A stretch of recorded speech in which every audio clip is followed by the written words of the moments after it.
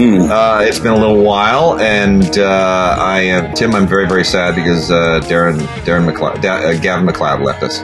Oh, that was just a dude, Captain Stubing. Yeah. And of course, Murray. I've been Captain Stubing. Yes, Murray, of course. yeah. But Murray from the Mary Tyler Moore Show. Yeah. And he and I both had the exact same crush on Mary at the exact same time, even though he was a married man. And I think I told you when we were passing some emails, there's an episode, late 60s episode of Hawaii Five-0. I know. Where he plays this pimp. He's a pimp drug dealer, and he's real hip and mod, and he has on these little blue sunglasses, the little round granny glasses that everybody's doing in the 60s, except that they were completely contemporary to the day, and a tie-dye shirt, and he's just this vicious pimp drug dealer. And you know what? He was already bald in that episode of Hawaii Five-0.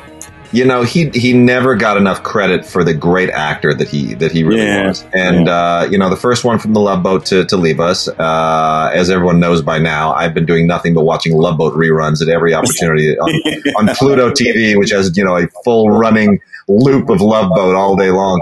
And I even got to plug it on Film Week last week. I plugged my Love Boat obsession. But here's the thing. As schmaltzy and wacky as that show can be, there's some great acting in it. I mean, some really amazing acting, like the episode where they introduce Vicky, his daughter, right, who becomes a regular on the show at a certain point. The whole narrative there is that he never knew he had a daughter. This is the daughter he never knew he had. They start to develop the relationship, but, because of her aunt and uncle who've now brought her into his life, they're going to take her away again. She wants to stay, and he wants her to stay, but she's got to go. And it's a whole Douglas Sirkian melodrama. And eventually there's the big moment at the end where aunt and uncle say, "We want her to stay with you," which you knew was coming. And then she comes in with the glycerin tears because she's like 13 years old, right? She can't cry on command. You can tell it's a full on glycerin tear. It's not even moving. It's halfway down her cheek and it's frozen. Some makeup person went in there with an eyedropper, drip, drip, drip, ran out of frame, action. You just knew that was going on. And she's trying, she's giving her best, but then they turn to him, and so help me God Almighty, he kills that moment. Just the look in his eyes. Here it is. It's the Love Boat, dude. It's not high art. It's one schmaltzy story. It's fine. The writing is adequate, but Gavin MacLeod gives it like an Oscar level effort. And there's just this look in his eyes that speaks volumes. It's amazing. It's an amazing piece of acting. Look, I agree with you 100%. A lot of the acting, a lot of the storylines on that show, and yeah, like you said, Smallsy and all this kind of a lot of stuff, the doctor running around always trying to with the widows and all that kind of stuff. But in every episode of that show, there would be some sort of a B storyline that had some real serious heart stuff right in the middle of it. Oh yeah, and that was the secret of that show. And Gavin MacLeod was a big wonderful part of it. All kinds of, he's a wonderful character actor, just across the decades, really, going back to the middle 50s. If you can follow Gavin MacLeod, and how old was he? Was like 90 something, if I'm not mistaken. 91, I think. 90 or 91. Yeah. Of the old Mary Tyler Moore crew, we lost Ted Knight fairly early on, maybe some 20 odd years ago. Yeah. We lost Ted. But and Mary, not too terribly long ago, a few years ago, we lost Mary. But Lou Grant, still hanging in. Lou Grant. Ed Asner. Excuse me. He's 91 as well. He will be 92 in November. Betty White, of course, still here. Still hanging in. Way out like there. 170. And of course, we don't want to forget about James. Oh my God, what's his name? Played the dad in Good Time. He's still around. Not only is he still around, he still looks like he could knock me out. It's how fantastic he's looking. We're talking. Let's see. John Amos still. John Amos. Yes. Valerie Harper left us. No, Valerie. Yeah, John Amos. My goodness, he's still. How old is John Amos? How old is he indeed? I swear to God, he looks the exact same as he did in Good Times. He's 81. 81 years old. Yeah. Oh. I love John Amos because on that show he played the sports guy and he played him completely straight. He was hysterically funny on that show. But yeah, anyway, there we go. Murray, boy. Gavin MacLeod, Captain Stubing. What are you going to do? Yeah, and we lost Georgia Engel 2 years ago too. Yeah. That's really sad. She was so funny. Gosh. Well, anyway, classic television. Well, let's get into it. We got a lot to deal with this week. Should we hit TV first? New movies? What do you feel like? If you don't mind, just because they're sort of interesting, I'd like to poke at a few of these 4Ks. Oh yeah, if there are only a few of them here, and some of them sort of interest me, particularly The Last Action Hero. Steelbook. It's a 4K steelbook. It's fantastic. It's going to be packed with all kinds of great stuff in it, I'm sure. Look, this is a movie that didn't do very well at the box office, but it's grown, developed a bit of a cult following over the ensuing decades. 90, what was that? 90, I don't know, I can't remember. That is 93-ish, I think. 93-ish. 93, yeah. There you go. My wife, my late wife is in that movie with Arnold Schwarzenegger. She had a scene. Right. She had a scene with Arnold Schwarzenegger. The scene never made it into the movie, but sometimes it pops up in deleted scenes in various different versions of DVD releases. I always thought that very meta movie, one of the early meta movies about movies, a movie within a movie, and the action hero comes off the screen to do all kinds of stuff. I always thought that movie was really, really funny. I particularly love Charles Dance in that movie. And it was, to me, it's a better movie than history records it as, if you look at its IMDb profile or something like that. I could not agree with you more. I was a big fan of two movies from that period that everyone else ripped on. Excuse me for the coughing. I got sick from my daughter this last week. No. I may have some coughing fits here, but, there was Hudson Hawk was the first one, and The Last Action Hero with Schwarzenegger, which I just think I think they're both underrated and terrific, and it's I'm thrilled that they're getting re-evaluated. This comes with Dolby Atmos and Movies Anywhere code. It looks and sounds phenomenal. John McTiernan commentary on it, deleted alternate scenes, alternate ending, which is no big deal. Behind the scenes featurette. It's really just loaded. The McTiernan commentary is pretty terrific. But here's the thing about this movie. It's basically Sherlock Jr. Taken to the level of an action film, or Woody Allen's Purple Rose of Cairo, kind of, it's that, breaking the wall between movies and reality thing. But it is so philosophically self-reflexive, like where Schwarzenegger says to himself, "Do you know how much pain you've caused me?" That's deep, dude. That's deep. Deep for it really is. It really is. And, McTiernan, I'd like to see him direct again. He's paid his due. I don't know if anybody's throwing work at him, but I sure would. Well, that's a reference to a whole wacky thing that happened with the director of that movie. McTiernan also directed the original Die Hard movie. He was a big time director for quite a while. A bunch of wacky stuff happened in the 90s. And anyway, he's good and he's back. Super 8. This is what, like the 20 it's an anniversary. It's 10 years. What is it? Yeah, it is the anniversary. It is I think it's the 10-year anniversary, right? It's the I guess it's 10-year anniversary. Funny, somehow it seems longer, which is very strange. And perhaps that owes that this is J.J. Abrams, of course, homage to movies from the 80s, particularly Spielberg movies from the 80s. A lot of E.T., a lot of monster movie stuff in there. To me, this movie was always a bit too much of that. Yeah. And it should have been more of its own standalone movie. But it's so deeply engaged in being that love letter to Spielberg and others, I suppose. That's the actual narrative. It loses the thread of the narrative, of its narrative, of what it's about. And it's a little unsatisfying for that reason for me. So I can say nothing bad about this movie now because I'm conflicted. So here's the deal. I have not even had the courage to listen to the audio commentary, which features J.J. Abrams and producer Brian Burke and Larry Fong. The reason I have not had the courage to listen to it is because even before I got this thing, Brian Burke texted me the interview that they all gave with Forbes recently, in which he he's told this story before. I don't know if he's ever named me, but where he flat out names me as the guy who introduced him to Matt Reeves, told him to meet J.J. Abrams. So I got called out in that thing. So I'm kind of afraid to listen to the commentary because I don't know if I'm named on it. But either way, I'm Tim. I love this movie. I love it so much. You know what? I'm talking crap. It's actually quite a fun movie. There would be no Stranger Things without this movie. Yeah, there'd be no Stranger Things, and I'm one to talk about paying homage. I pretty much bite everything I do whenever I do something creative. So it's really sort of sweet of JJ to do that, and I do like the fact that it's an original story. The screenplay is by JJ as well.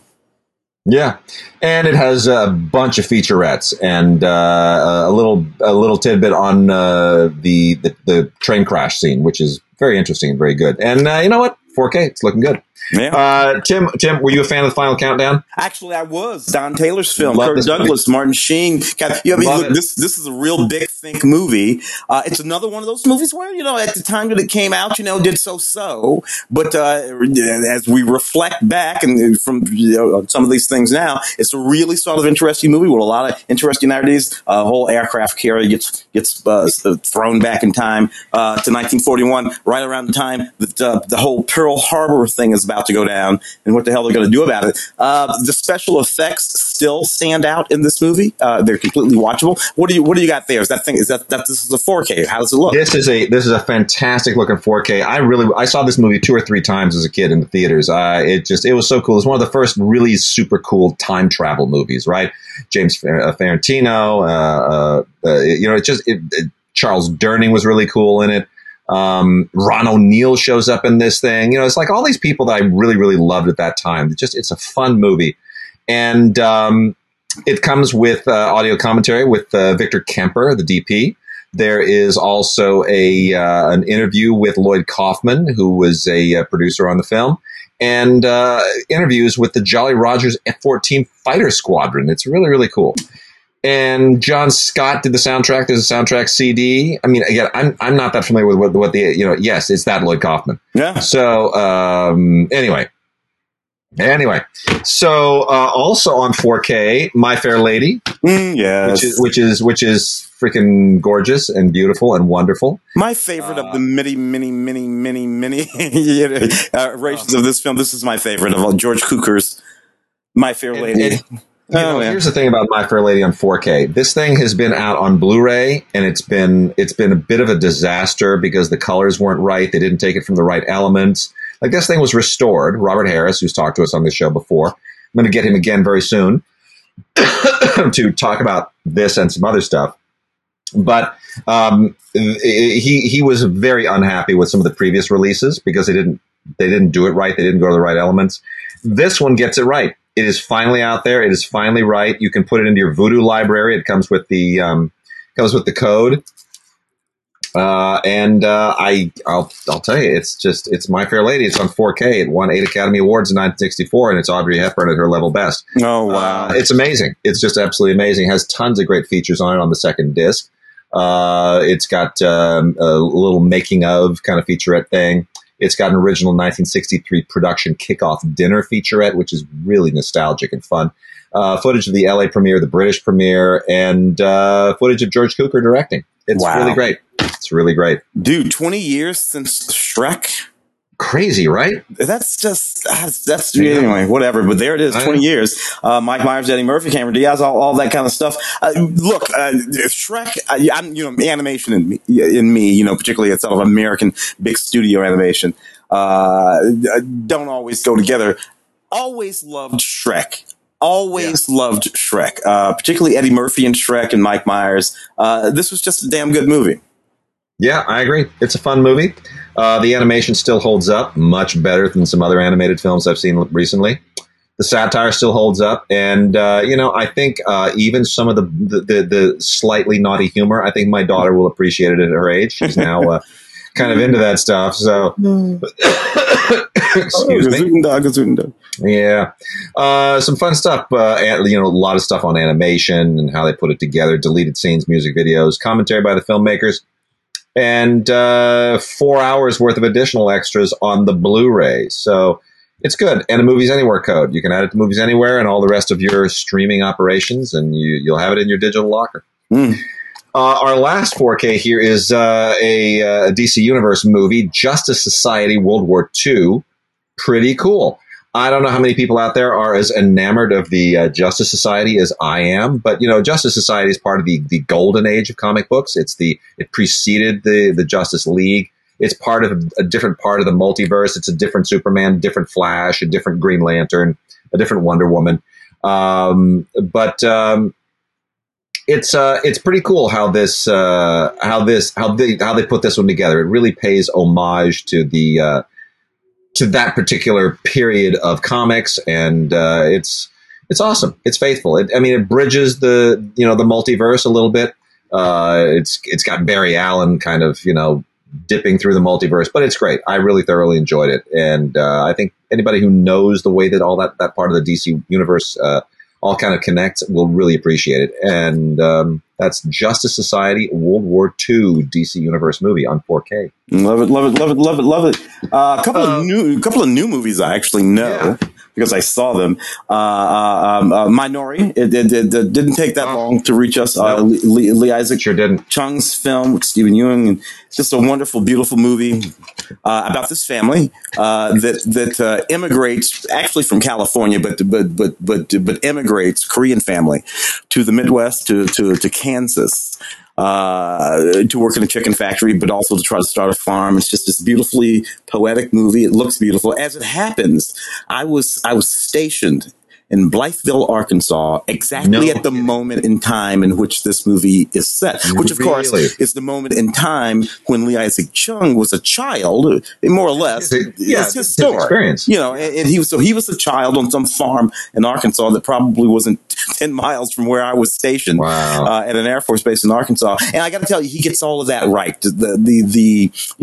Arkansas in 1982, 83, whatever it was, and the look and the sound and the politics and the people, and even that sort of Korean component of all of that, he just gets exactly right. So this was just a beautiful movie, and it got a whole lot of Academy Award attention.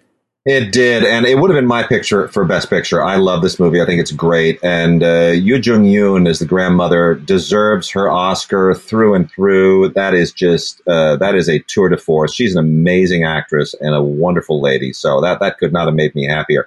Here's what I think is interesting to dovetail from that to another new movie, which is The Nest, which is also one of my favorite films of the year. I thought for sure this film by Sean Durkin, who did Martha, Marcy, May, Marlene some years ago.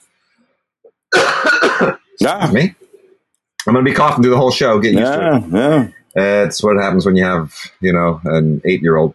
But he did The Nest, which I thought for sure would be in the Oscar mix, and it wasn't, because it came out too early in a very weird season. But Minari and The Nest basically tell the same story. Mm-hmm. And we could also say that Minari and The Nest tell the same story as The Mosquito Coast. Mm-hmm. But they all tell it from a different sociocultural standpoint. They are all about fathers with dreams, maybe misplaced dreams, who forcibly relocate their families to realize those dreams and run into an unbelievable set of problems, and in the end, still have to overcome it to hold their families together. That describes all three of those movies. In Minari, it's a Korean family in Arkansas. In Mosquito Coast, it's Harrison Ford in the jungle. Yeah. Which is maybe the craziest of all. In The Nest, which is really much more nuanced, it is an English father, Jude Law, and his American wife, Carrie Coon, and their American kids. He relocates them back to England after he can't make his American businesses work anymore. And it's, Minari is great, but The Nest is great too. The Nest is an incredibly well-written film. Does not go where you think it's going to go.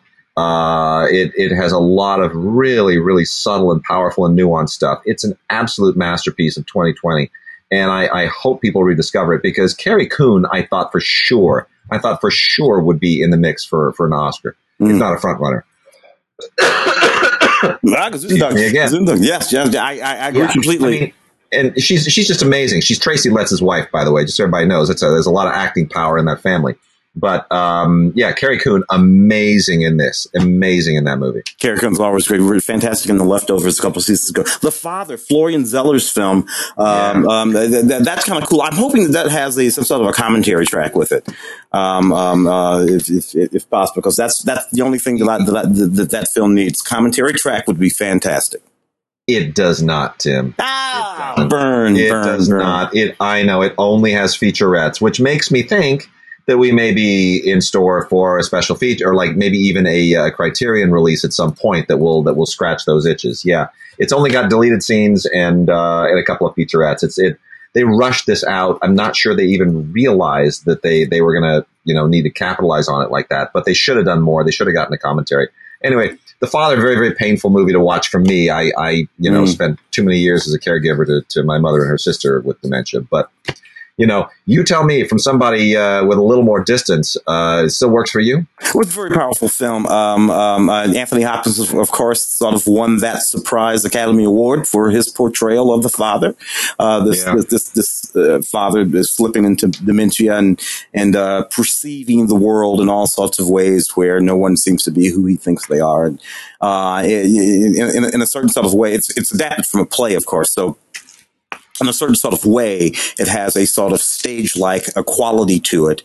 It mostly takes place inside that apartment. It keeps changing on him, but it's a very, very strong film. Anthony didn't think he was going to win that Academy Award, so nobody did. So he didn't come to the show. He didn't. Nobody did. He just. But there it is. But you know what? It was a perfectly Academy Award winnable performance, despite the fact that nobody thought he was going to win it. It doesn't mean he didn't have it coming, because he was really, really good in that movie.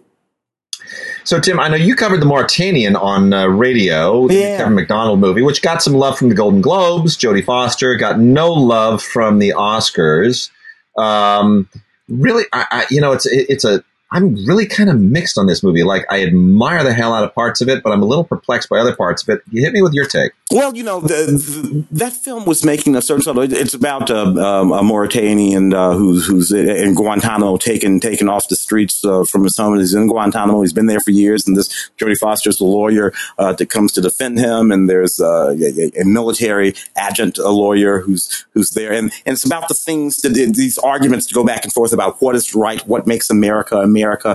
Are we going to be the sort of country that snatches people off the street and puts them in prison and leaves them there forever? These are all very interesting arguments for 20 years ago. Yeah. But to be honest with you, they're not interesting arguments for today. And that's the way I felt about it. Yeah. 20 years ago, this would have been a discussion. 20 years hence, I don't want to talk about this.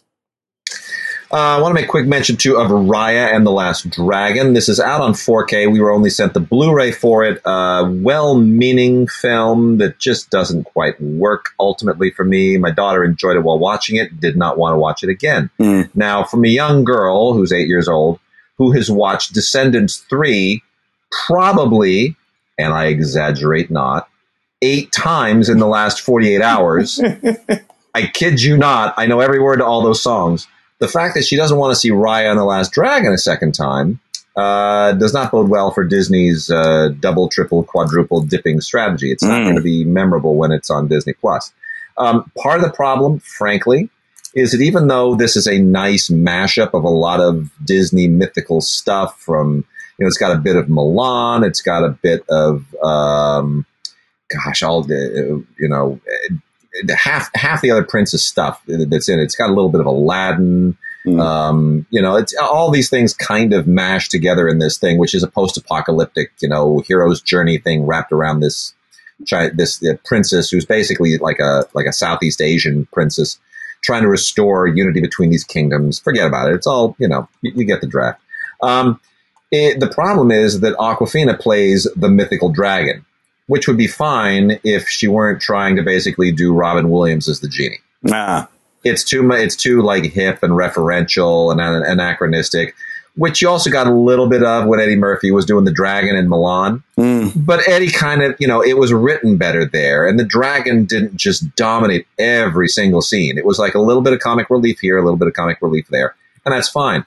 Robin Williams is the genie. That's the whole point. So Robin Williams is the genie. Here, you need a little bit more realism. It needs to be a little bit more Mad Max in this post-apocalyptic Southeast Asian world. And when you have Awkwafina, wisecracking left and right, it sort of distracts from that. So, unfortunately, that was a bit of a misfire.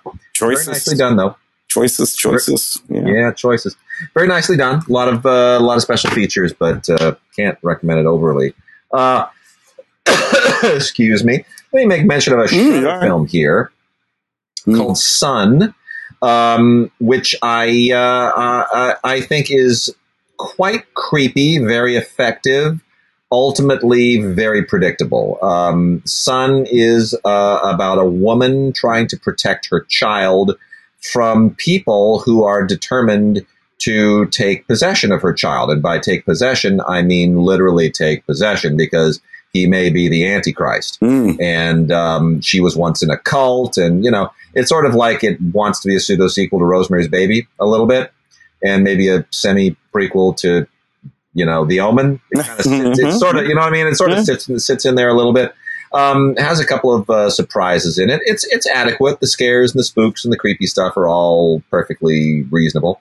But maybe I'm just too accustomed to these movies.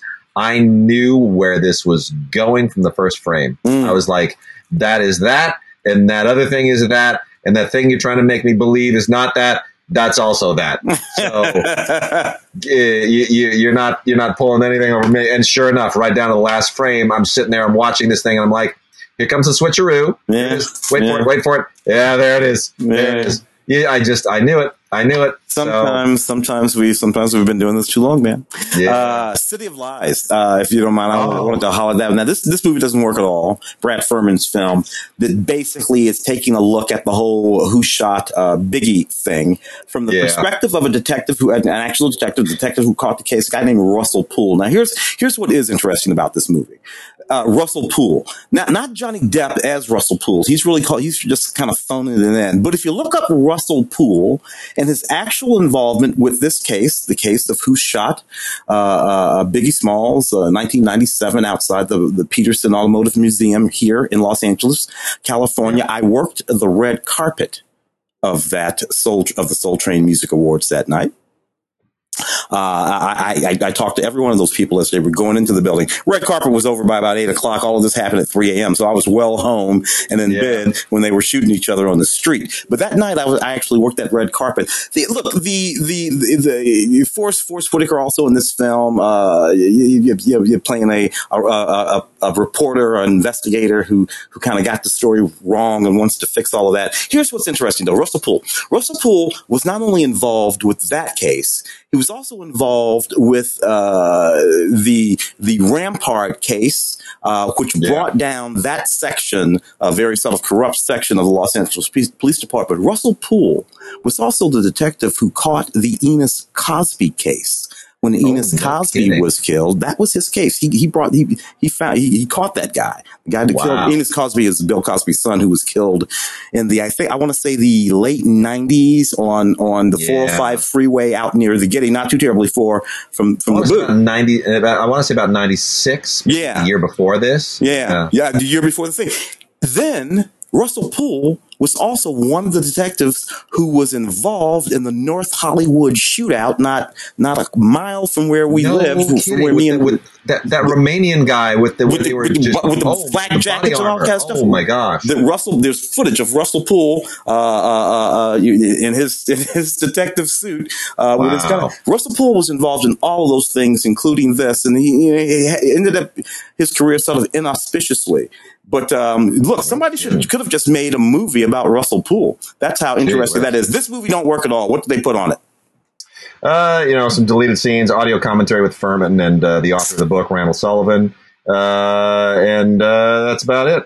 Not much else. I mean, this movie's been on the shelf for about 3 years. Yeah. So it had a very difficult path. I think Johnny Depp's quite good in it, though. I think he's very good. Well, Johnny Depp in a movie not playing a pirate. I think other than Whitey Bulger, Johnny's only played normal humans, once or twice in the past 20 years. It's really true. Land is the directing debut of Robin Wright.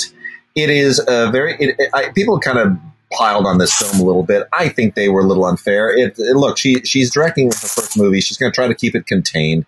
and it's ambitious but contained, and that's what you want. And does it say that she has chops? Yes. And she's directing herself as a woman who, in the wake of trauma, does one of those Man Called Horsey, Dances with Wolves kinds of things. Yeah. And, or Jeremiah Jones. I mean, there's a million of these movies that star men doing this. And this is one about a woman who does it. She, goes to a cabin in the woods that she's inherited and basically just tries to cut herself off from civilization and everything that causes her pain.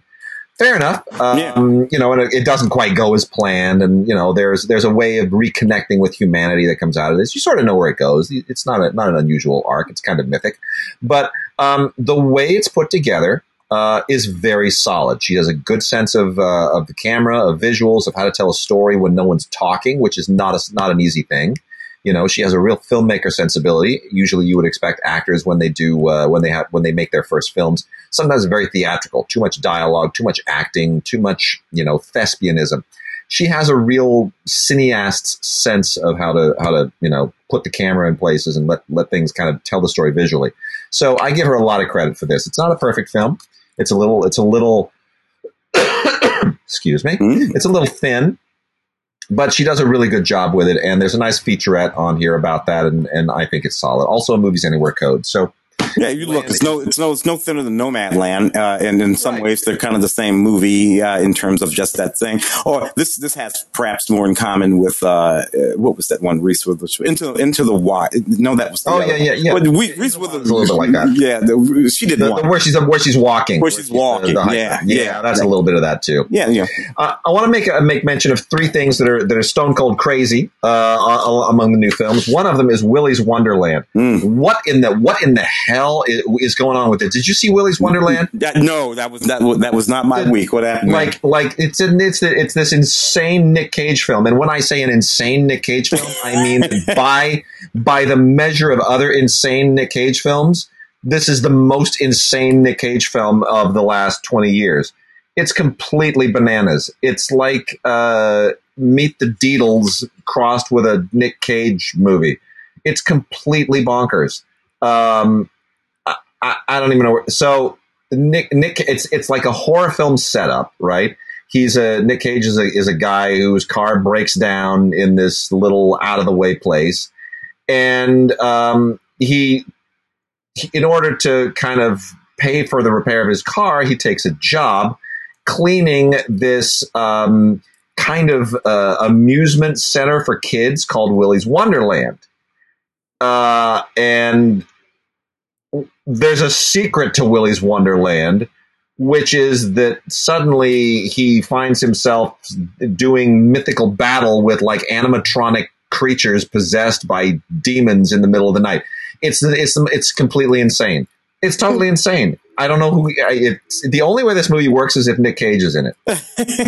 He's like fighting puppets. It's ridiculous. Here's another one. William Shatner. The Shat is over 90 years old. Yeah. And he is still playing sexy with Gene Smart in Senior Moment. He's a late life swinging guy, and he likes to drive his sports car a little too fast, gets his license taken away.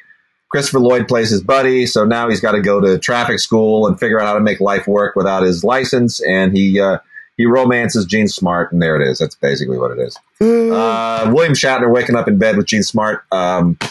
Kind of gross, kind of funny at the same time.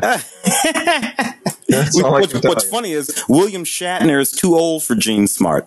That's too old. That's way too old. You back all that up 30 years, and she's 20, and he's still like 80. so he's just way too old for her. The Marksman. Hey, dude, that movie. So Liam Neeson, right? Yeah. Liam Neeson in this movie, kind of like not exactly doing the Taken guy, which is what he's been doing for about 15 years now, even when he was not necessarily in the Taken movie. He's kind of doing the Taken guy. This is a little bit more interesting. He's still a guy. He's the man. But he's Arizona. He's a rancher kind of guy. And this little Mexican boy is crossing the border and getting into the U.S. and fleeing. And Liam would be, normally you'd think he might be the kind of guy that's like, dadgum, people crossing the border. But no, he decides he's gonna take up with this little Mexican boy and defend him against these cartel guys that are trying to kill him for various different reasons. And, it's a crunchy little desert shoot 'em up that I kind of liked. And like I said, Liam not really doing the Taken guy. And I'm always poking him on the show for doing that Taken guy over and over and over again. Well, Liam didn't do the Taken guy. This guy's from Arizona. He wears a hat. Fantastic. So it's basically straight up Liam Neeson film with a few modifications. Yeah. Yeah. All right. Fair enough. So here's a crazy one. Spare Parts. This is just feminist grindhouse, like of the 70s variety that I haven't seen this in a long time. I mean, this goes back to like Ebony, Ivory, and Jade level stuff, right? Yeah. Excuse me. No, this is really, really fun. It is. Nick Cage should have been in this one too. Frankly, that would have been really fun. So this is about a punk girl band who are entrapped by a psychotic groupie fan, and they it's a little bit like Saw. I don't want to give this away. I'll give it away. They wake up. They wake up, and he has amputated their arms and replaced their arms with weapons. Okay, so and now it becomes this crazy like gladiatorial. It's off the hook. It's completely crazed. So if you can get into that, it's basically like a Saw film, I guess, with a completely ridiculous premise, but it's fun. It's actually quite a lot of fun. You just have to have a really sick sense of humor for it. So, yeah, I know. I'm going to be coughing the whole show. Spare Parts from RLJE Films. Pixie, as long as we're on the subject of feminist fantasy films, Pixie's great. It's not on Blu-ray. It's only on DVD, which is really sad. But Olivia Cooke is amazing. Oh, yeah. This is an Irish film. It's it has a certain Coen Brothers feel to it. It's an Irish crime story, and Pixie, played by Olivia Cooke, she's trying to sort of orchestrate a heist that will enable her to get out of Ireland and start her life again. But the problem is that the drugs in the middle of this whole thing are wanted by everybody. And you get one of those things where suddenly there are like too many parties all double crossing and crisscrossing and allying with each other to get the drugs, and everybody's accountable to somebody, and somebody's going to pay, and they're going to make somebody else pay. And it gets a little bit convoluted, but it's dark and it's funny. And I got to tell you, Alec Baldwin is this completely psychotic Catholic priest running a drug-running underground of illicit Catholic priests is hilarious. He's psychotic. He's fast with a pistol. He puts on that Irish accent. It's pretty great. And Irish priests, they wear those robes, right? The full, that go down to the ankles. So they look very like 19th century. The way that they dress. So I love Baldwin, one of those things. I love that. Father Hector McGrath is his name. Colm Meaney in that movie too. I love anything with Colm Meaney, and it's just fantastic. Dude, I'm looking here under classic, and I was looking at classic, and there are only a couple of movies there, and one of them, Mission Impossible 25th anniversary, and I'm thinking Mission Impossible 25th anniversary. Surely this is insane. Tom, they just shut down, of course, the current Mission Impossible film because 10, 12 people came up positive for COVID. After, I don't know, however many months ago, 3, 4, 5 months ago, Tom went bananas, is out there on the interwebs, Tom going bananas over COVID something or other a few months ago, and they just shut that. But 25 years, Tom has been running, jumping, slamming, and doing the whole Mission Impossible thing. Of all the Mission Impossible films, I like this one the least. Do you really? You know why? Because they make it's 25 years, so if you haven't seen the movie, to hell with you. Because they make Peter Graves' character. I knew it. A bad guy. And I'm like, I did not watch Peter Graves save the United States of America for 20 years, so many times in a row, for you to take his character and turn him into a bad guy in your hacky ass Mission Impossible film. That pissed me off so much. I know so many people who feel the same way. I totally get it. Here's why I'm forgiving of this film, because the knock stealing scene may be the best thing that Brian De Palma ever directed. Yeah. It's just, I get it. I get all the other complaints, but that one scene is just such a classic piece of cinema. It's so beautifully put together. It just kills me. So I still like it. I still forgive it. But you know what? Let's remember, 25 years of Mission Impossible movies, Tom still looks the same. Yeah. More than like 30 years worth of waiting for a Top Gun sequel, he still looks the freaking same. Yeah. Tom, in 30 years, has not aged. No, I love it. Quite impressive. Way to hold it down, Tom. Yeah. Way to hold it down. Keeps me in the gym. Couple other new movies real quickly. Tom and Jerry the movie, absolutely terrible. No Reason to Exist. It's on Blu-ray. I can't recommend this to anybody. The only thing that makes this even remotely worthwhile is that Ken Jeong is in it. And Ken Jeong makes everything better. I mean, there's a few other cameos in here, but like Michael Pena is really great, and Colin Jost is really great, and Chloe Moretz is in it. They're all fun. It's not Tim Story's fault that it's not good. They nobody could have made a good movie out of this script. It's just a bad idea. Yeah. Fun cameos, but nobody needed that movie. Shoplifters of the World. What a weird movie this is. So they made an entire movie, an entire period film about a bunch of really forlorn kids on the night that the Smiths break up. And it's about how they all lose their minds and can't cope with life.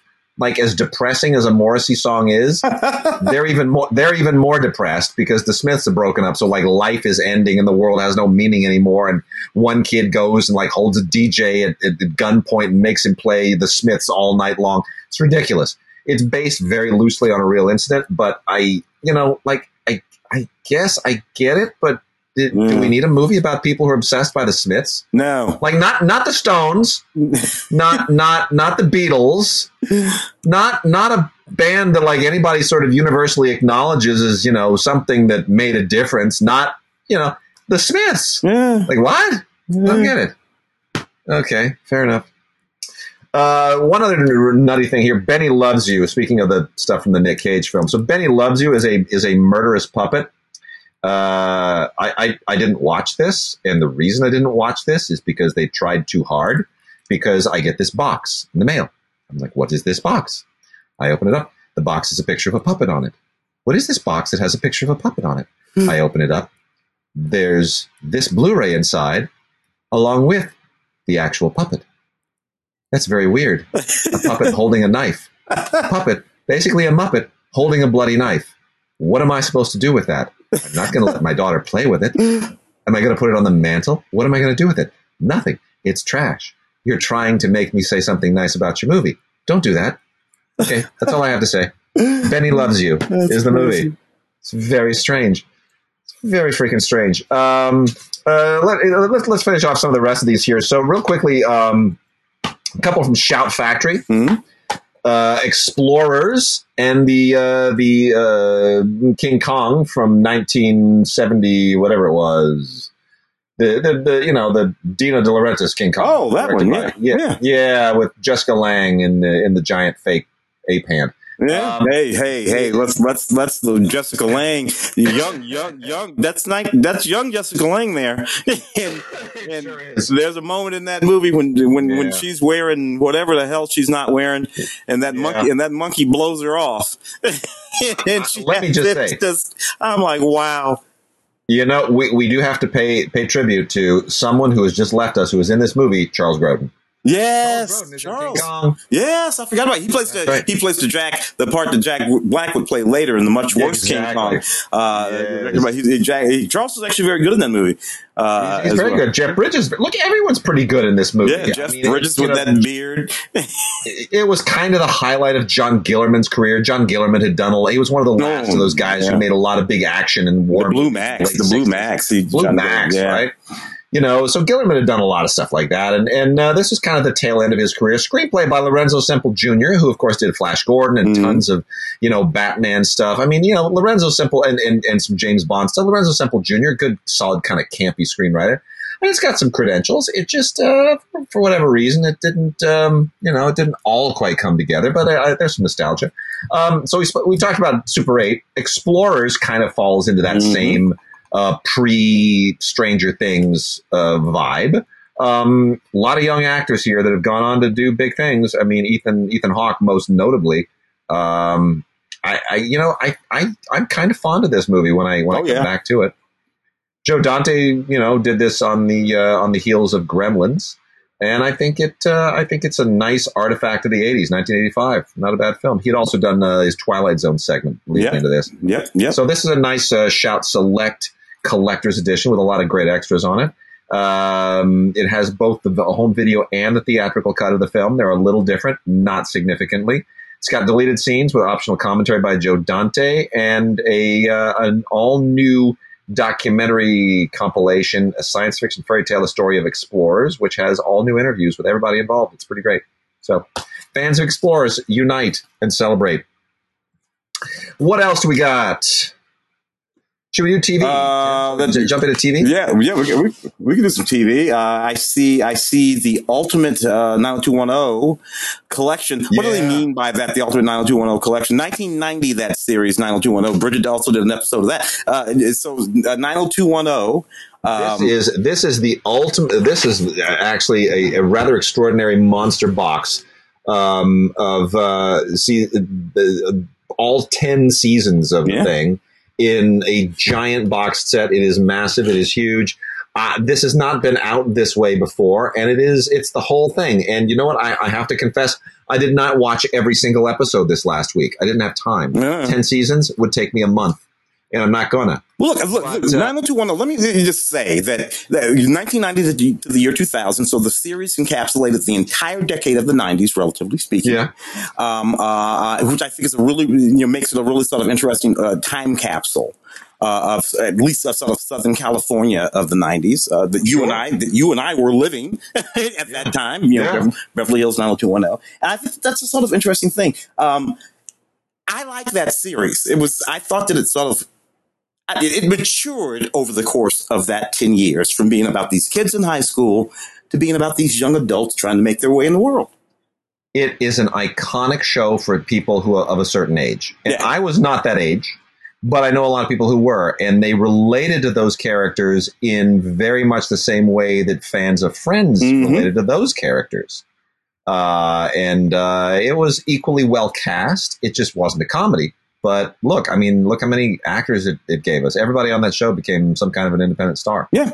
So we also have the complete series of CSI New York, all 9 seasons with Gary Sinise. I can't believe this ran for 9 seasons. That kind of blows my mind. Yeah. I'm amazed at how long shows run now. I mean, you remember shows used to run for like 4 or 5 years, 6 years, and that was it. Yeah. Now it's like 12, 13, 15, 9, 10. It's crazy. Yeah. If you got 3 seasons, you can go into syndication back in the day. Now, man, you can, yeah. And gobs of extras on this. It's like 9 hours of special features on this. I don't know if CSI New York necessarily justifies that, but for people who can't get enough of the Gary Sinise and everybody else, there it is.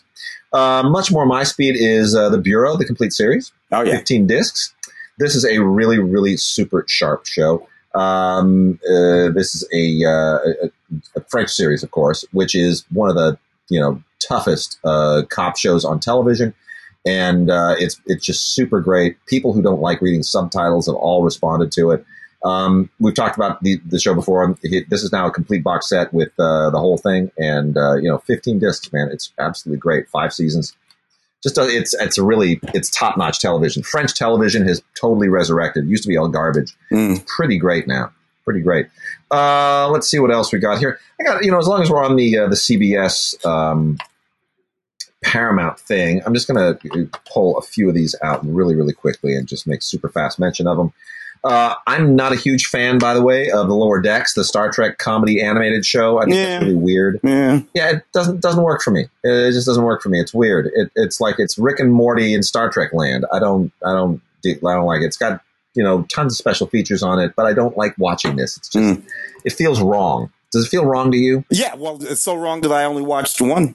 But look, it's funny, but you still got to get the lore right. You got to get the nature of the characters right, and they want to do exactly the opposite of that. And both for those of us who are actually Trekkers, no, what I want is them to be who they are, and so I don't need your funny take on it. Bite me.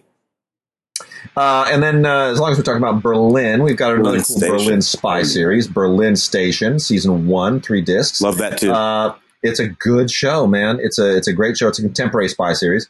A U.S. agent who's just gotten to Berlin and has this mission to unmask this other secret agent. It's pretty great stuff. Really good writing, very sharp, well directed. I like where this show is. I like where it lives. Berlin Station, the first season. Tell Me a Story, the second season, is also pretty intense. I did not see the first season. This is created by Kevin Williamson, who's no slouch, of course. Mm-hmm. And excuse me again.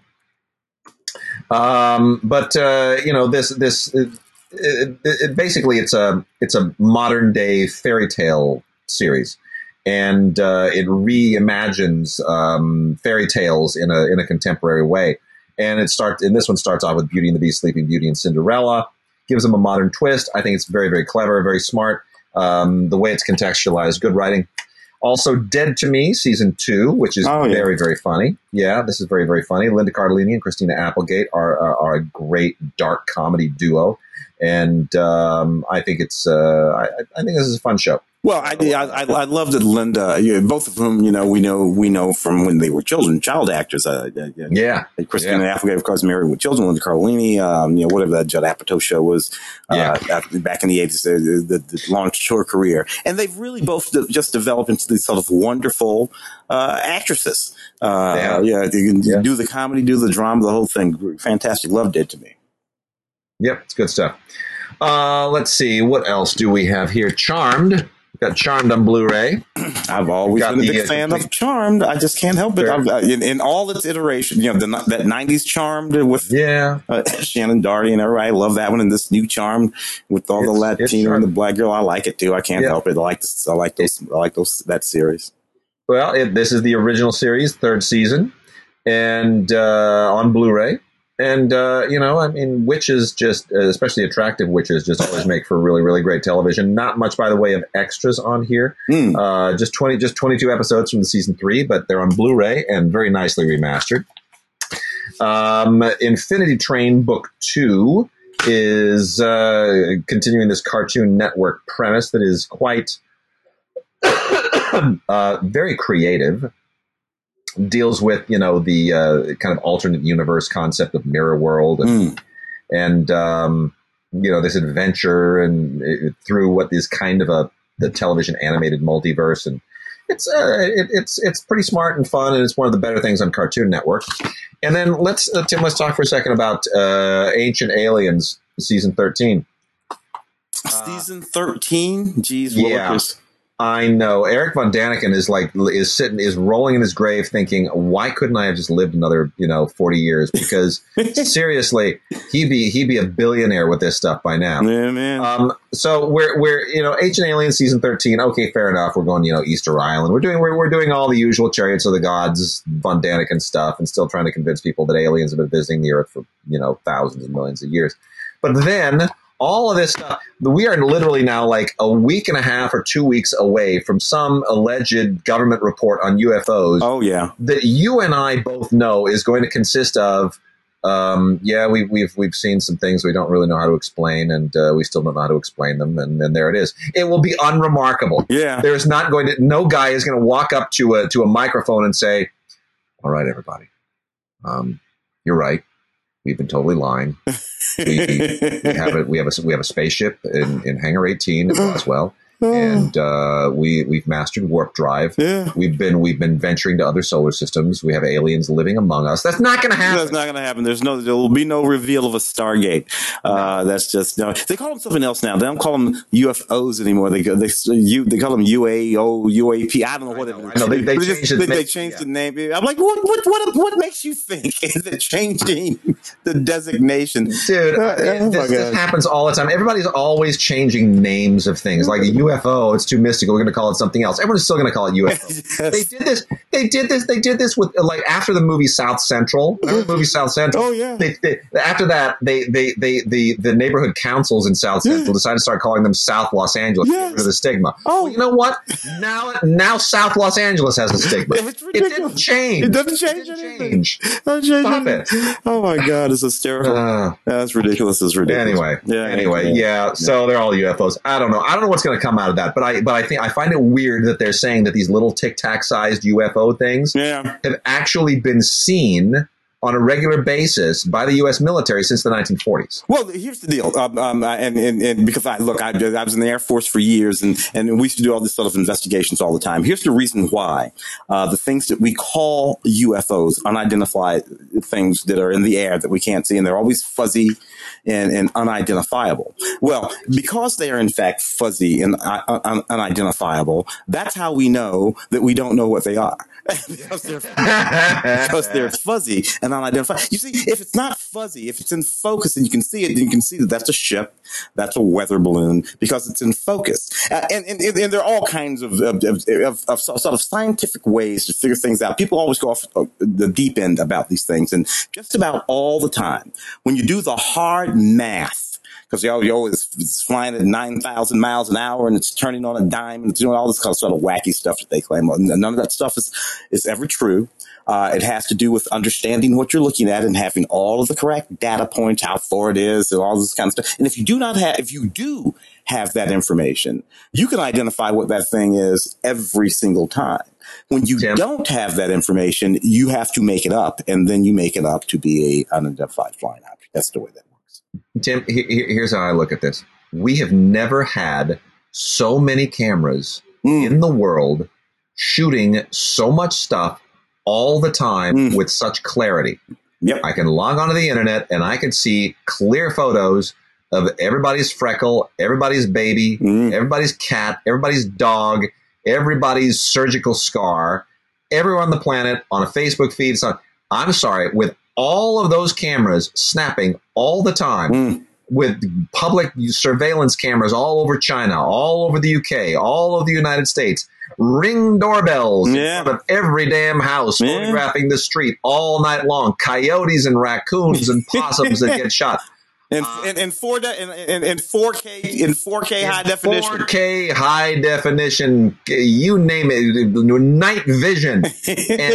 And I'm not, no. If there's a UFO somewhere, one of those things would have captured. Yes. Don't show me U.S. government surveillance UFOs. Fuzzy.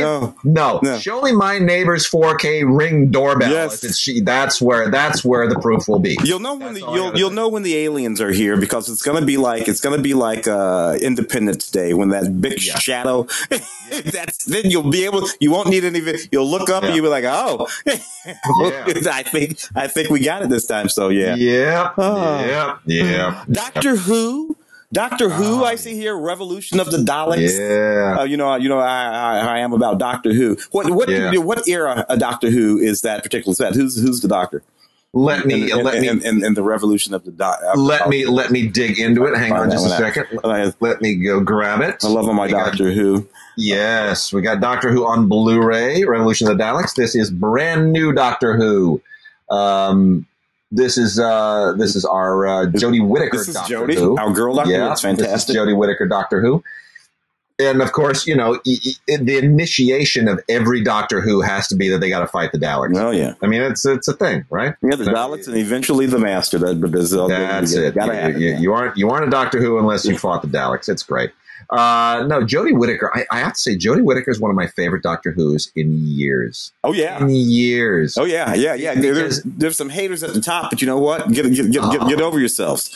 No, she's great. She has all this sort of bon vivant and energy of my favorite Doctor Who, Tom Baker from the fourth Doctor. I think it's Tom Baker. But if we're talking about these modern Doctors, I appreciate your David Tennants. I appreciate your Matt Smiths and all that kind of. Even Peter Capaldi was interesting. Yeah. But Jodie Whittaker. her. I can see Tom Baker in her there with a little bit of Sylvester McCoy in her. I think Sylvester was the maybe 6th or 7th Doctor or something like that. So, that reaching back to the old school is something that she did that I really thoroughly enjoy.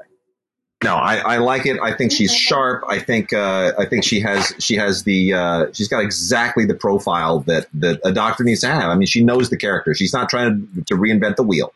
She came in and she said, "I'm going to do the Doctor my way, but it's still going to be the Doctor." She gets it. She knows what fans want. She brought it. It's fantastic.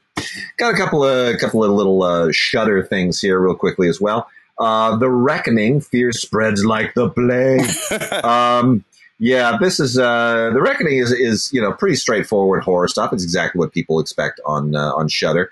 But I mean, right now, like for example, did you see the new Conjuring? Oh yeah, actually, yeah. It kind of takes it way back.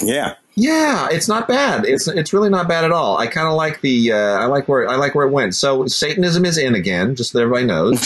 Satanism's a hip thing again for the first time since Shelley Winters in the 1970s was like a satanic sorority mom. And this is cool. This takes place during the Great Plague. It's a period thing, and Charlotte Kirk is this widow whom they think is a witch, and she has to kind of go face to face with like the ultimate inquisitional witch hunter guy, and that is where all the like it's fake Satanism until the real satanic spirits start entering the equation, and then then like all hell breaks loose. Like literally. I had to give that a good lead in. And then another Shudder original is the Mortuary Collection, which is also really, really fun period horror. This is, it's how to even begin on this. It's kind of an anthological, excuse me. I'm going to keep coughing. Get used to it, people. Basically, it's an anthological look at horror in this one particular town, this one small town, and it's got a great cast in it. Clancy Brown is great. Yeah. Clancy Brown is great. I mean, he's really, really aged into these kinds of things. He brings still so much gravitas. It's actually pretty fun, and I wouldn't be averse to seeing this turned into a kind of Tales from the Dark Side series. Yeah. There's a ton of special features on here, but I think with a little bit of good feedback, they might just say, let's take this and let's do this on a regular basis, a season over season thing. So Mortuary Collection is worth taking a look at as well. Let's see. As long as we're on the subject of ghosts, let's talk about Power Book 2 Ghost, the complete first season on Starz. Tim, did you get a look at this? Yeah.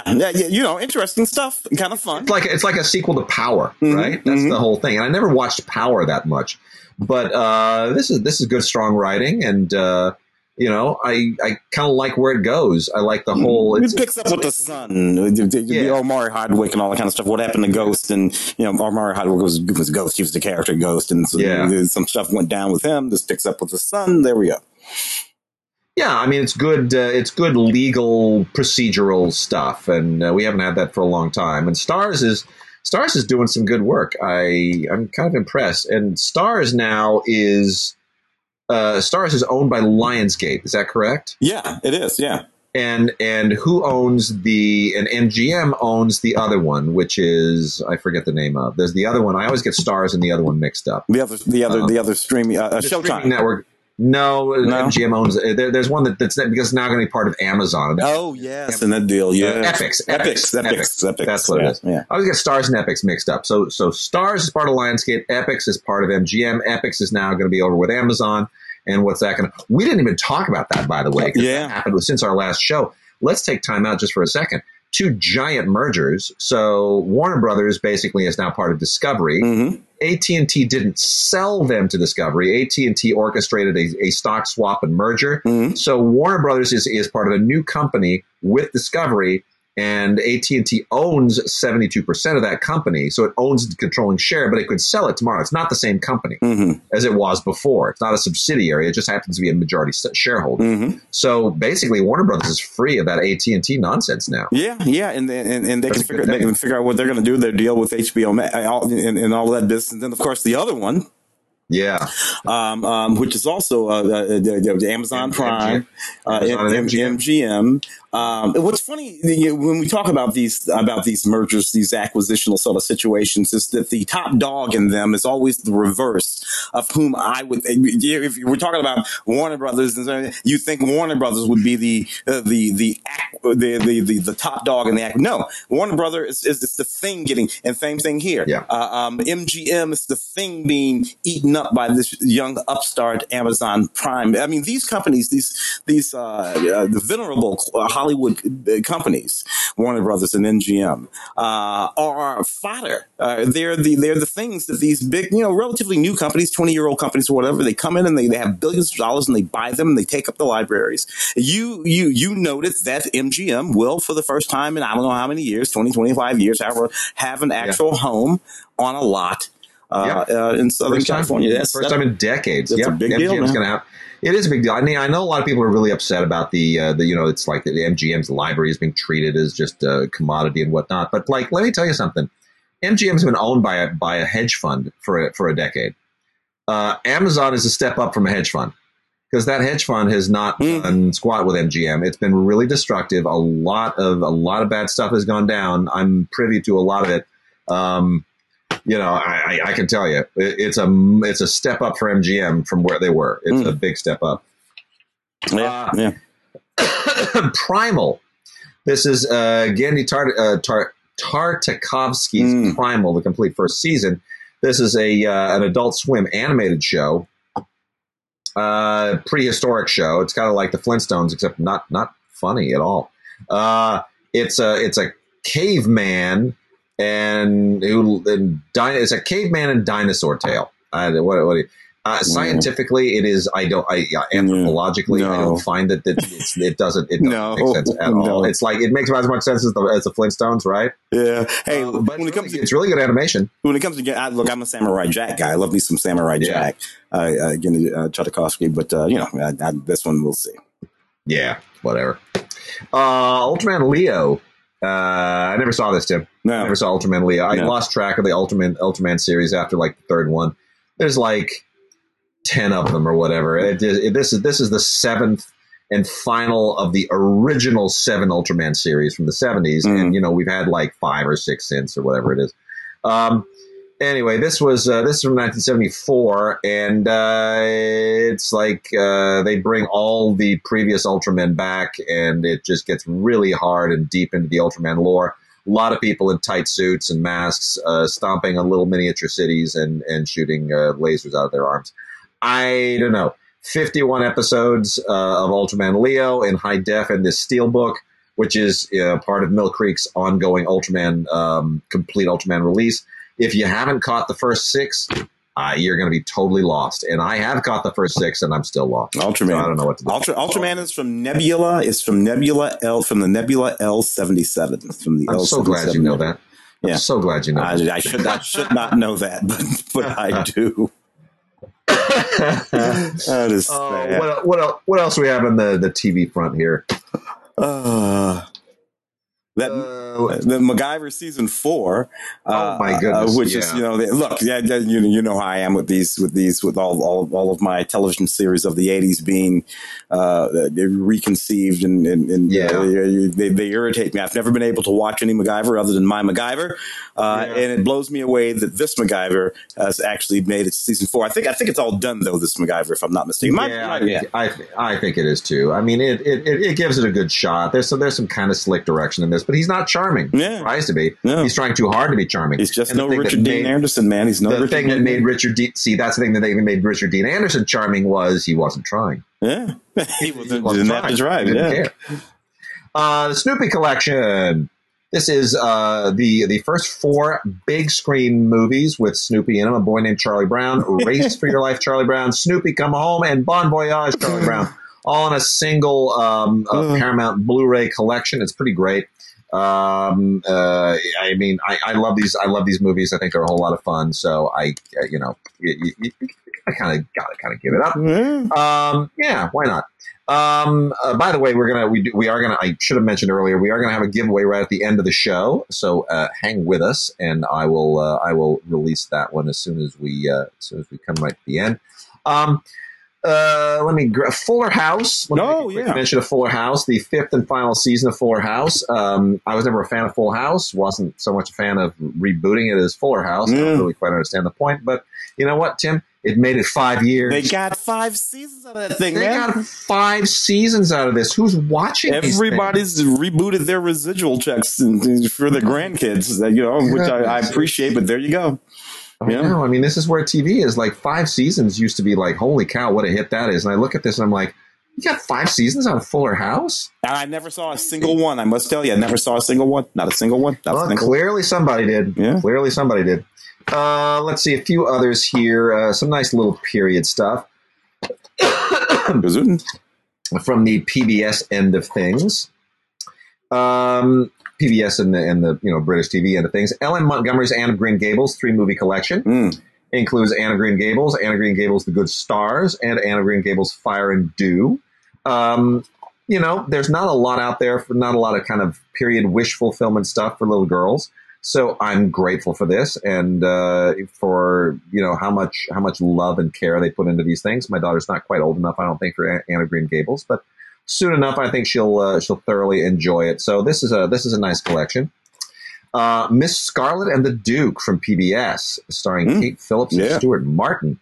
This is a part of Masterpiece's Mystery. This is lady detective in Victorian London, which is really fun. It's like a female Sherlock Holmes, right? Love it. It's really, really good stuff. It takes place in the 1850s, and it is quite literally the exact same milieu as Sherlock, and so they just kind of take that and run with it and give it a little bit of a little cool little feminist twist. And then Jekyll and Hyde from the people at ITV by way of PBS is a reimagining of sorts, but not too much of one, of the classic Robert Louis Stevenson story. And it's very stylishly done. This one takes place in London of the 1930s, just on the eve of World War II. And it's very, very slick and very cool. It has a wonderful cast. Tom Bateman, Sinead Cusack is in it, Christian McKay, Michael Kareem, Amelia Bullmore. It's a really, really solid cast of some very, very good British and European talent. So Jekyll and Hyde, the ITV version, originally seen here on PBS. Let's see. Got so many other things here that we have not been able to get to.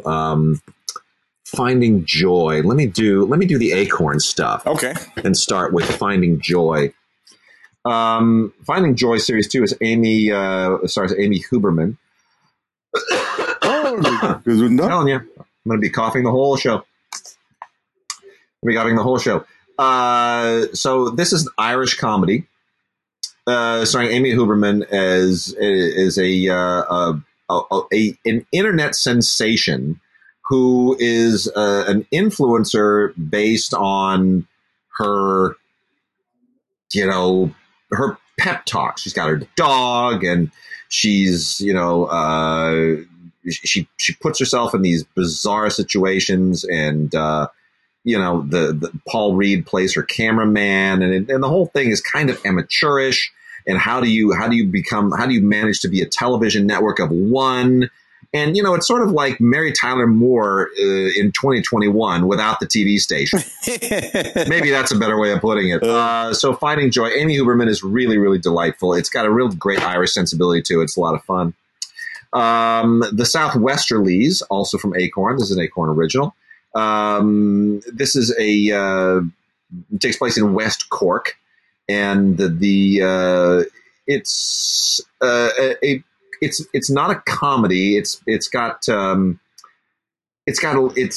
basically like, I don't know, Falcon Crest is maybe a good analogy for this one. It's kind of Falcon Cresty. It's sort of Falcon Cresty, but it's got a light sensibility. No, you know what it is? It's like Northern Exposure. There you go. Yeah. It's got more of a Northern Exposure vibe to it. And wonderful Orla Brady is the lead. Is beautiful. She's an environmentalist, environmental consultant out in Cork. It's got a cool, lovely, quirky little cast. It's very, very charming. And then lastly, from the Acorn people is Bang Season 2 or Bang Series 2, which is also, I mean, they get great locations out of these UK shows and these Commonwealth shows. This is a cop show, also female-centric. Katrin Stewart, previously from Doctor Who, is a detective sergeant, and she's, got to find the serial killer, and then it just becomes a great procedural from thereafter. A lot of really good supporting performances here from, solid British TV talent. So Bang Series 2, good show. Check it out. Hopefully that lasts a few more series. You got a few Criterion down there, I see. Yeah, let's knock out those Criterions, including Fast Times at Ridgemont High. Yeah, 1982. Geez, Willikers. Amy Heckerling. Haven't thought about her in a long time. Cameron Crowe, of course, a screenplay. Young Cameron Crowe writing that screenplay. Sean Penn, Jennifer Jason Leigh, Judge Ryan. Forrest Whitaker in that movie. A lot of folks, who were young in their careers in 82, who went on to have real sort of serious careers. Look, some of the stuff in that film you might have a hard time getting away with today, but to my mind, it's still mostly funny. And I always thought that it captured the notion of teenage high school angst better than the John Hughes films did. John Hughes, of course, made a whole bunch of those movies, his films were a little bit slicker. Amy Heckerling's film, this Cameron Crowe film, it's not quite that slick. It's not, it has a little heartache in it, with these films without the sort of grandstanding that happens in some of those John Hughes films. And I have to say, the thing that always killed me about Fast Times, which I saw at I was that age, and I can say two things about Fast Times, and this is a really, really beautiful Criterion Collection release. I mean, it's got a new conversation with Heckerling and Cameron Crowe, moderated by Olivia Wilde, which is very, very revealing and very smart.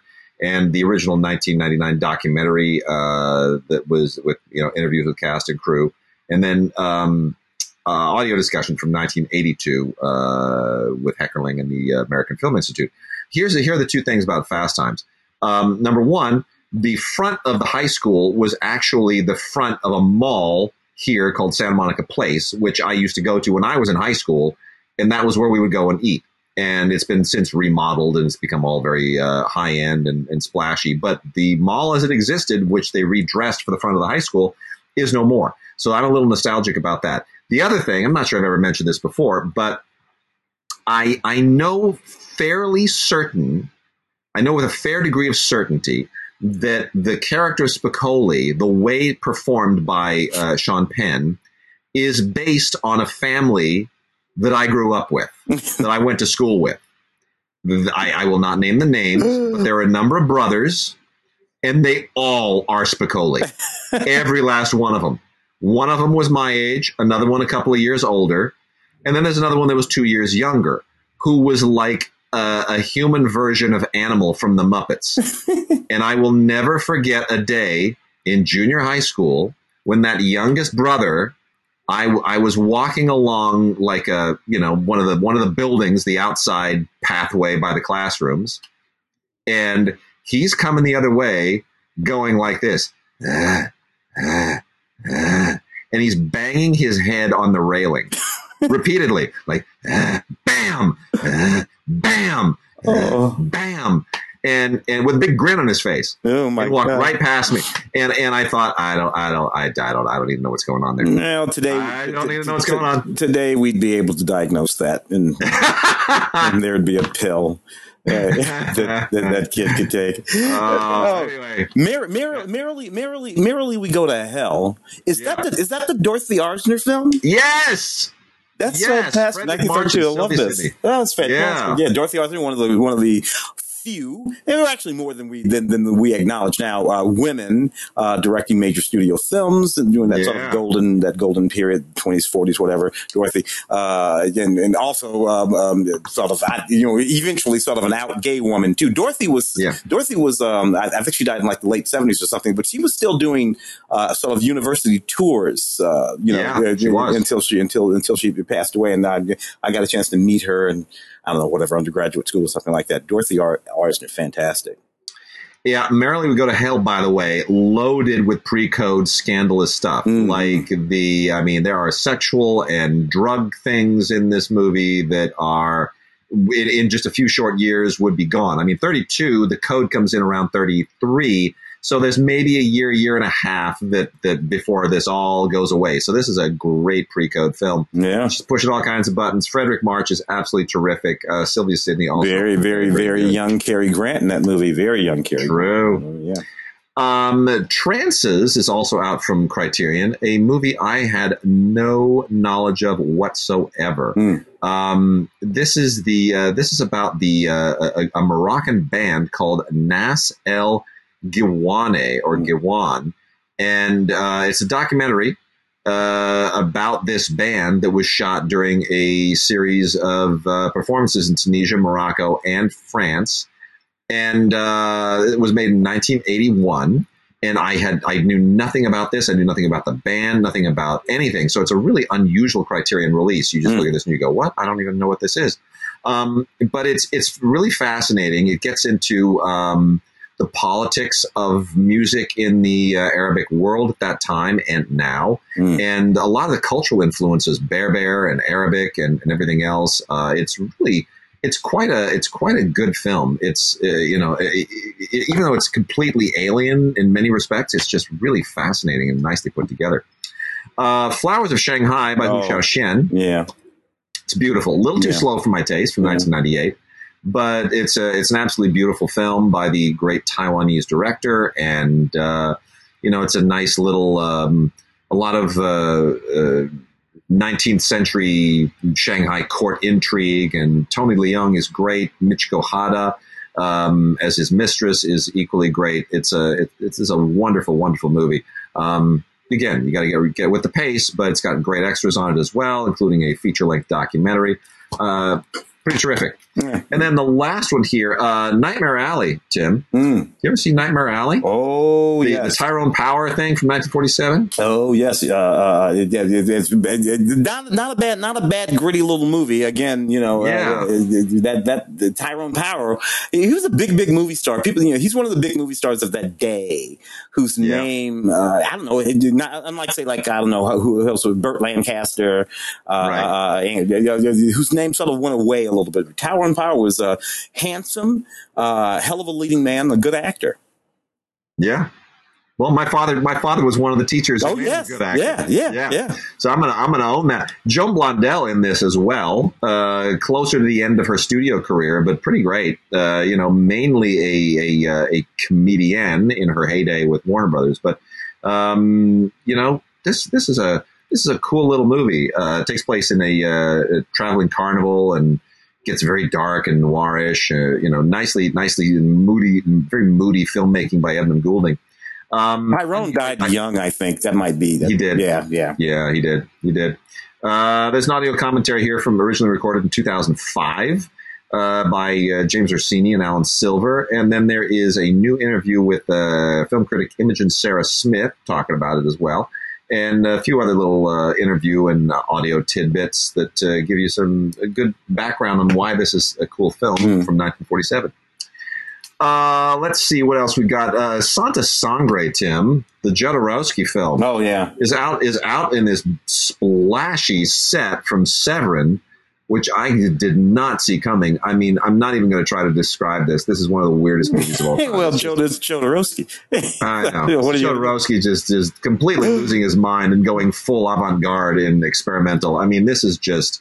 It's like Jodorowsky vomiting his id and all of his hallucinatory madness onto the screen. It's absolutely crazy. Well, that and Holy Mountain, I would have loved to have seen what happened if he would have ever gotten his Dune But there's a documentary about his, not getting Dune. I know, off, which is sort of interesting. Yeah, Jodorowsky's Dune. Anyway, this is a great big splashy 4-disc set with 4K UHD of the film, so you get Santa Sangre in 4K.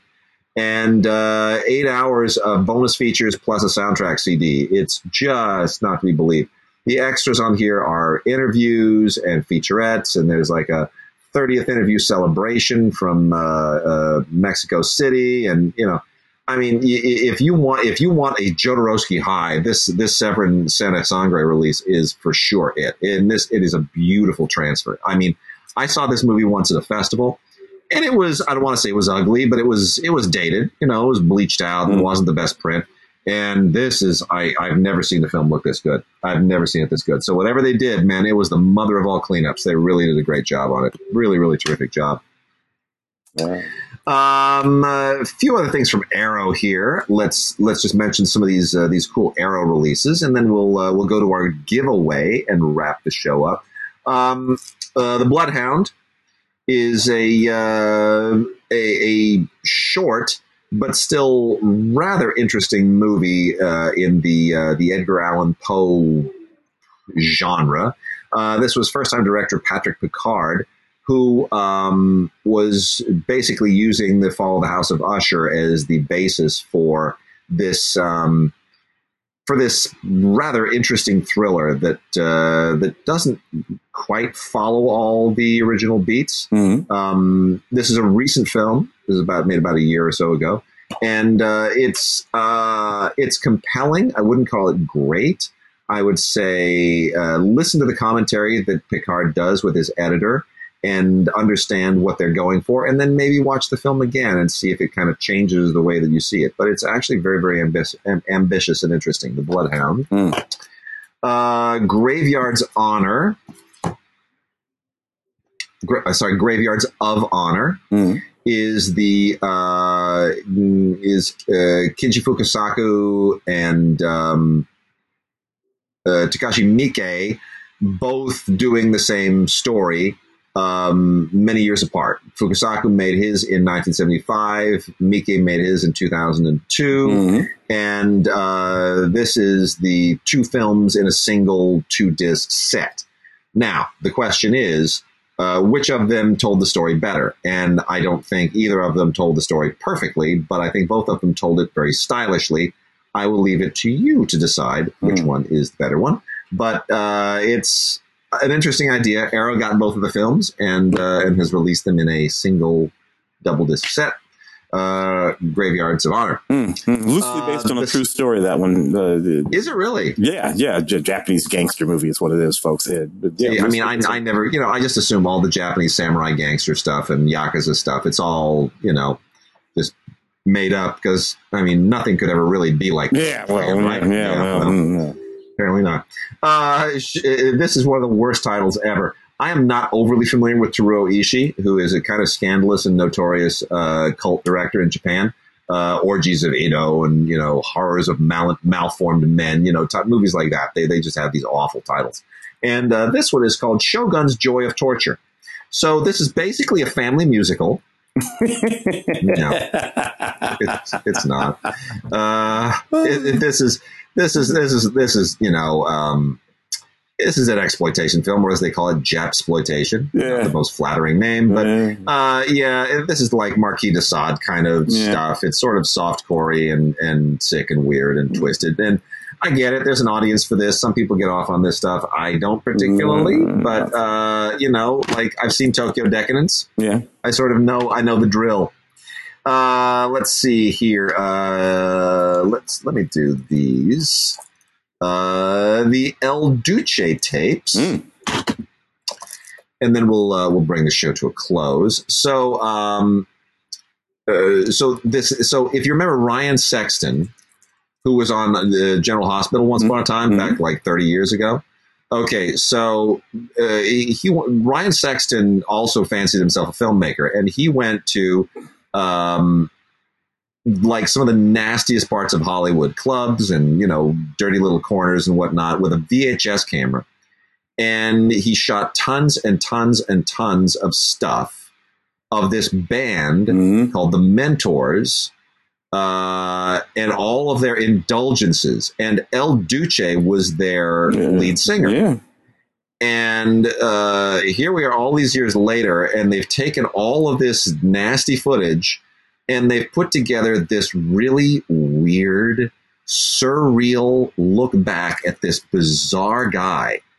And it's if it had been made at the time, it would have just been a throwaway movie from the 1990s, right? Like kind of a late 80s, early 90s thing. But now it's this, it almost feels like a snuff film. Yeah. Super bizarre. Yeah. It's almost like not even, it almost feels like a faux documentary. It's very, very weird. Like, he wore this sort of black execution, the lead singer, this guy, El Duce, when he was there. The music was terrible. But it was, you know, it was a whole, who are these guys and all this kind of stuff. And it was one of those bands where, like Ozzy Osbourne back in the day, where the lyrics got denounced by all sorts of religious groups, and they held Senate hearings about the lyrics and all that kind of stuff. It was one of those moments when we were kind of doing that in America, and they were one of the sort of minor bands, freakish minor bands that got caught up in it. You know what? Let me take us out to this. I was hoping to get this covered before the Oscars, but we didn't get one until after the Oscars. But it's fine. So this is a nice. We won't go out on anything S&M and weird and freakish. So. And this takes us into our giveaway. So one of the things that Paramount has released is a Hollywood's Top 10, which is 10 amazing Academy Award-winning Best Pictures in one box set, Blu-ray. And the 10 films are Titanic, Forrest Gump, No Country for Old Men, Terms of Endearment, The Godfather, Gladiator, The English Patient, American Beauty, Wings, and My Fair Lady. All of them now in the Warner Library, which of course includes a whole bunch of stuff. But the Paramount Library, not the Warner Library. These are all part of this Paramount collection, and they've done a really, really nice job. It's all Blu-ray. It's not 4K. But if you don't really care about that, you'll be very, very happy with this. It includes Wings, of course, the first Best Picture, and a whole bunch of other great stuff. And it's a nice collection. They're all good movies. There's no ringers in here. It's really good. And so our giveaway is this. We talked about My Fair Lady. We are going to be giving away 2 copies of My Fair Lady on 4K UHD. And all you need to do is email us at gods@digigods.com, gods@digigods.com, or gods@cinegods.com, and put Lady, L-A-D-Y, in the subject line. Put your name and address in the body of the email. And make sure it gets to us by Sunday the 13th. And then on Monday, the 14th of June, we will pick 2 winners and have Paramount send it out to you. Yeah. So there it is. So Tim, you saw your mom. You had a good birthday with your mom. Yes, a lovely trip. I can tell everybody who doesn't know already that air traffic, air business, air people flying is pretty much back to normal. That plane was packed in both directions. Which is okay with me. So you got that taken care of and a little bit of business. And it looks like things are sorting themselves out. I got a movie. I think you've already been back to the theater for something. Did you go see? What did you see? I saw Quiet Place 2. There you go, back in the theaters. Quiet Place 2. I will be back in the theater for probably The Heights, because I'm on the show coming up, and they so it looks like that'll be my first movie. It's a funny thing after a year, more than a year, to consider what your first film back will be. That's screenings tomorrow night. Right? Screenings tomorrow night, and over at the theaters. Yeah, dude, I'm probably going to go there and see you because I have not seen you in the flesh in over a year. Over a year, and that's insane. I mean, this is the longest that you and I have been apart in like 30 years. Very easy. Look, all this video stuff, I do love it though. The way we do it, it makes everything so. It'll be interesting to see what things we go back to doing the old way, wholly and completely. I mean, but I do not think that everything is going to go back to the old way. My brother in St. Louis, I was in St. Louis. My brother tells me that they've already told him that he's pretty much going to continue working from home. And only occasionally will he have to go into the office, which is just going to make it gigantic difference in his life. Already has, obviously, because he's been working from home for more than a year. But now he can see what that difference is. So you know what? Worked out.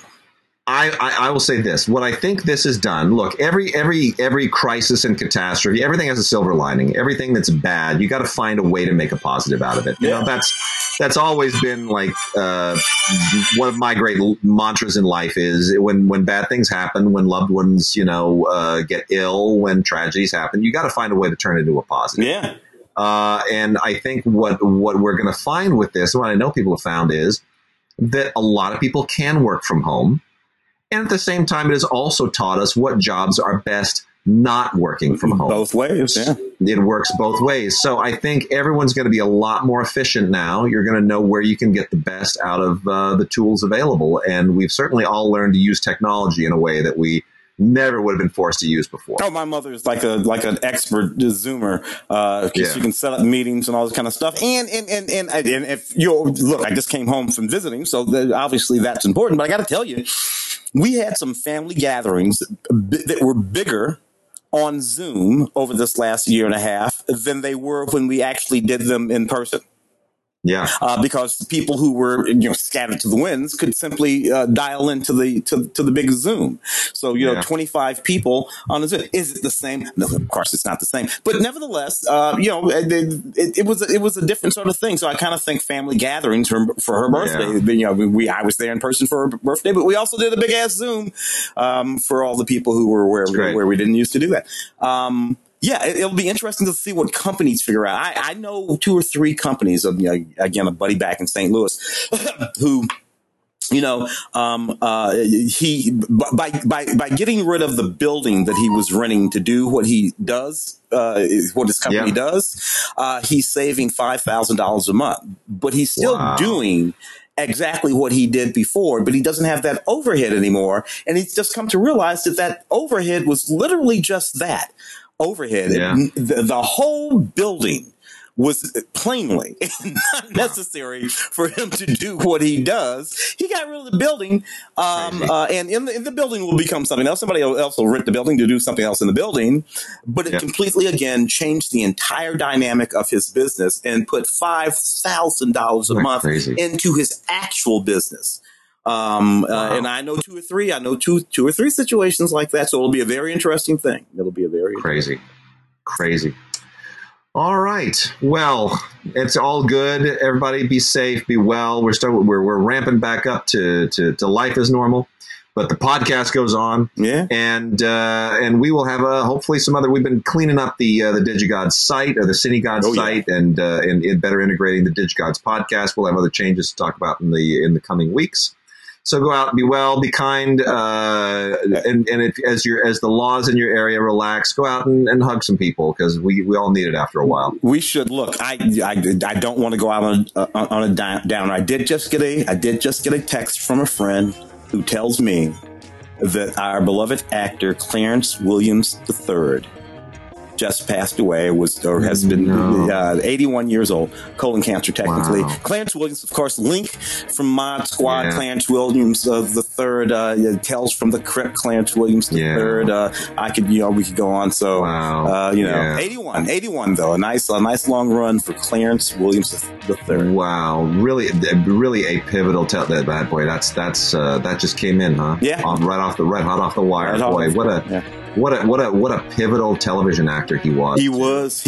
Look, he's a part of that period. Him, Bill Cosby, in the middle '60s, late '60s, Ivan Dixon, who were these black men in these extremely important and high-profile television shows. The Mod Squad pulled better than a 30 share for years. That's 30 million people. Sort of representing in a particular way, and had a really long, great career. I worked with him a couple times myself. Yeah, and those sunglasses, he was so cool on the Mod Squad. He just had that look, that with the sideburns and the whole thing. It was just, and as an adult actor too, as an older actor, he was in Purple Rain too. Yes, he played Prince's father in Purple Rain. Boy. Yeah, he did. Wow, amazing, amazing, and worth noting too, he played Jelly Roll Morton in Giuseppe Tornatore's Legend of 1900. So he had quite a run. Amazing, Ernest Williams III. Rest in peace. Yep. All right, with that, thank you, Tim. We will see you guys next time. All right, good work, brother.